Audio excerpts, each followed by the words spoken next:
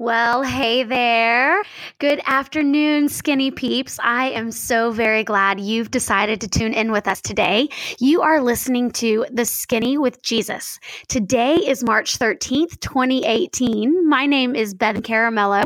I'm the founder of this podcast ministry, a podcast ministry that actually started out as a call ministry, originally on a live conference call platform that God put on my heart way back when, over a year and a half ago, to start a training call for him. I listened to training calls for my business, and that was the way he got my attention to get this thing going. My passion is Bible study and women's ministry, and I lead both of those in my home church in San Antonio.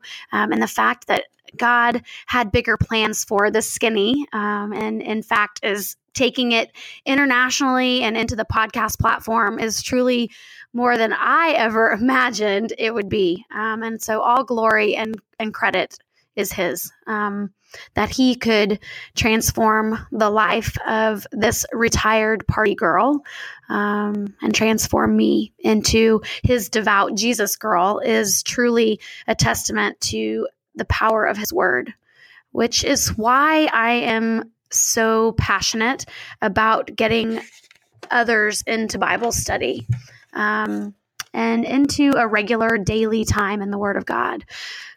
Quite simply, it's because it changed my life. So maybe that's why today's message feels so profoundly personal to me. Today we are going to be talking about surrender. Okay, we are in a series right now called Worthy. Last week, we discussed God being worthy of our obedience. Okay, and the lesson before that, we were looking at trust. We saw that we will never be willing to obey a God we don't trust. We were able to tie those two together, obedience and trust. We looked at the lives of Noah and David. And today we're going to go even deeper to a place that I believe happens in between trust and obedience, okay, to a place of surrender. Webster, good old Webster Dictionary, tells us that surrender is to cease resistance to an enemy or opponent and submit to their authority. To cease resistance to an enemy or opponent and submit to their authority. As I pondered that definition of surrender, I started thinking, it's no wonder that we struggle with this, right? This concept of surrender. Because this definition, this is the world's view of surrender. That it's weak. That we submit to the authority of an opponent. We cease resisting to them. They're an enemy. And we finally just give in. And the world sees this as weakness. And, I mentioned earlier that today's discussion is deeply personal to me.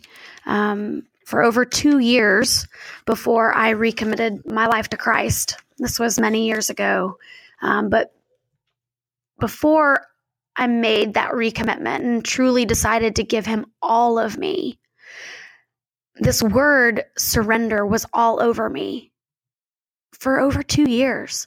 I couldn't get away from it. I had gotten very involved in Bible study for those 2 years, and I had been making daily time for God and prayer a part of my life. But there was still a part of me, a part of my old self, that old life that I was clinging to, that hadn't been surrendered to God and to his will. There was still an addiction that the Lord and I had to wrestle with and that I had to battle. I had to eventually choose to lay it down at his feet and leave it there to stop picking it back up again. And before I could step into my calling, before I could step into the calling that God had placed on my life, a calling into ministry, there was this word, this nagging word that God would just not let go. It would not let up. The word surrender. And it was truly God's theme for me for years. But I'm telling you, Webster has part of this definition all wrong. because there is nothing weak about it. The moment of surrender was the bravest moment of my life. And God is not our opponent. So when we're talking about surrender, when we are looking at it from the life of a Christian, the life of a believer, and we're talking about surrendering to God's will, to God's authority, you guys, He is not our opponent. He is not our enemy. But I will tell you, part of that definition that Webster has there, part of it is spot on. In order to surrender to God, to what He wills for our lives, we absolutely must cease resisting. That part was spot on. And we absolutely must choose to submit to His authority.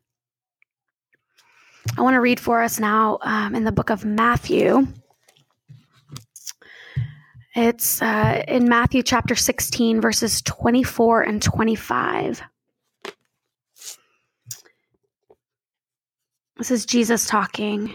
It says, "Then Jesus said to His disciples, 'If anyone would come after me, he must deny himself and take up his cross and follow me. For whoever wants to save his life will lose it, but whoever loses his life for me will find it.'" He must deny himself. This, my friends, this is the moment of surrender. The moment we deny ourselves and cease resisting to the one who created us. The only one who knows what we were created for. This denial of self. This is the moment we choose to submit to God's authority over our lives. Now listen to this. Luke 9:23 gives us an almost word for word account of the same conversation with Christ. Luke writes, it says, Jesus talking again, "If anyone would come after me, he must deny himself and take up his cross daily and follow me." One main difference in these verses here. A very important word, daily. Luke says he must deny himself and take up his cross daily and follow me. Surrender is a daily task. We choose it or not every single day. It's that question we have to answer every single day. Who am I going to live for today? Will I live for myself, or will I choose to deny myself and follow Jesus? And it occurs to me, I think another reason that this message is so personal to me today. I have been in a conversation this week via text with a very dear friend of mine. She's really more like a sister to me than a friend, and we've been friends for a lot of years. And the past couple of years for her have been pretty hard, pretty rough. And she's not so sure anymore what she believes.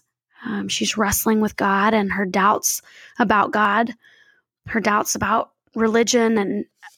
And I've tried to encourage her through all of it, just encouraged her to keep going and to keep questioning, to keep wrestling and bringing all of that to God, trying to remind her that God is not afraid or angered or even surprised by our doubts. And I was talking about this message and my prayers for her with my husband last night, just standing in our kitchen. And I told Brian, I think it all comes down to one very simple point. When we're talking about surrender, we either choose to believe that God knows better than we do what is best for our lives, or we choose to believe we can do it better on our own. I really think it's that simple. We either choose to believe that God knows better than we do what is best for our lives, or we choose to believe we can do it better on our own. And last night standing in the kitchen, Brian's response, he's a man of few words, which is sometimes a good thing because I'm not a woman of few words. So one of us has to be, right? But Brian's response was so simple. He just looked at me. He said, "You're right. It is. It's simple, but it's not easy." You guys, that is so true. It's not easy, but it is oh so worth it. I'm telling you, I'm living proof. So ask yourself, is he worthy of your surrender? Whatever it is. And then know that you will make that choice every day. Father God, Lord, I just come before you now. So grateful to be your daughter. So grateful for the way that you loved me out of that pit of sin and addiction and shame that I had been living in for so many years, for decades.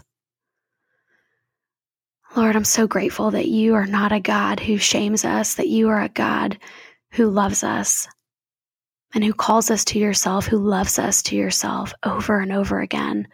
Lord, you are not a God who is afraid of our doubt, who is surprised by it. Instead, Lord, you are a God who invites us to talk to you about it. Lord, I thank you for the privilege of serving you. I thank you, Lord, for the privilege of taking up our cross. I thank you for even finding us worthy of surrender, Lord, that you would even want relationship with us, that you call us to yourself. Lord, would you give us courage each and every day to surrender, to die to ourselves, to deny ourselves, and instead to choose to live for you. Because that is the place, the sweet spot, Lord, of living within your will. That is where we will find our greatest purpose, our greatest pleasure, our greatest joy. Lord, for those who are wrestling with doubt right now, I just pray that you would show up in a very real, tangible way, that they might recognize you and your hand in their lives. Lord, that they might feel your call on their lives.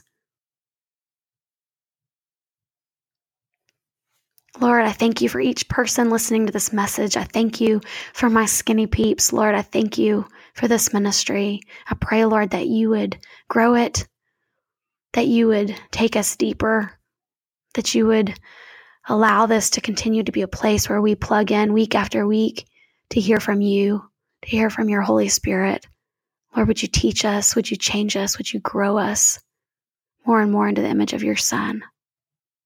It's in his mighty name we pray. Amen. Thank you so much for being with us today. I'm so glad you were here. I pray for all of our skinny peeps every week. If you are ever in need of prayer, something specific, please don't hesitate to reach out. You can post any prayer requests in our Weekly Skinny Facebook page, or you can message me directly. It is truly my joy and my privilege to pray for you.